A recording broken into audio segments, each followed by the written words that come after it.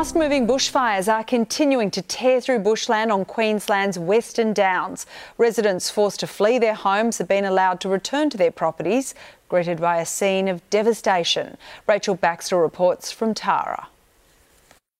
Good afternoon. Well, this is one of 32 homes that has been completely gutted, destroyed. There are so many words that could describe this here in the Western Downs, as well as 17 sheds and more than 20,000 hectares of land. We caught up with Sarah Windsor today. She has just come home to this, her house in ruins. It's been in her family for 3 generations. Walking through there was just nothing left but ash and devastation. It doesn't feel right.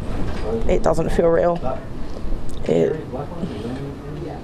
Waiting to wake up from the bed.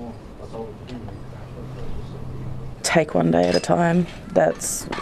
I don't know what tomorrow brings. I don't know what next week brings. The concern for firefighters today is weather conditions. It's hot and windy and dry, and there's still fires burning at Halliford Road as well as near Weambilla. We took a look from the air this morning, firefighters battling from the ground and from above to get both of those blazes under control. The Premier has also come here this afternoon. Some people have lost everything, and some people are going through very emotional times. The Western Downs has been through so much over such a substantial period of time. Now, the state government has announced some disaster relief funding for essential items like food and clothes, but still more than 150 people are in Chinchilla and Dalby this afternoon. They've been told it's unsafe to return home here to Tara, but when they do come back, they're returning to absolute devastation.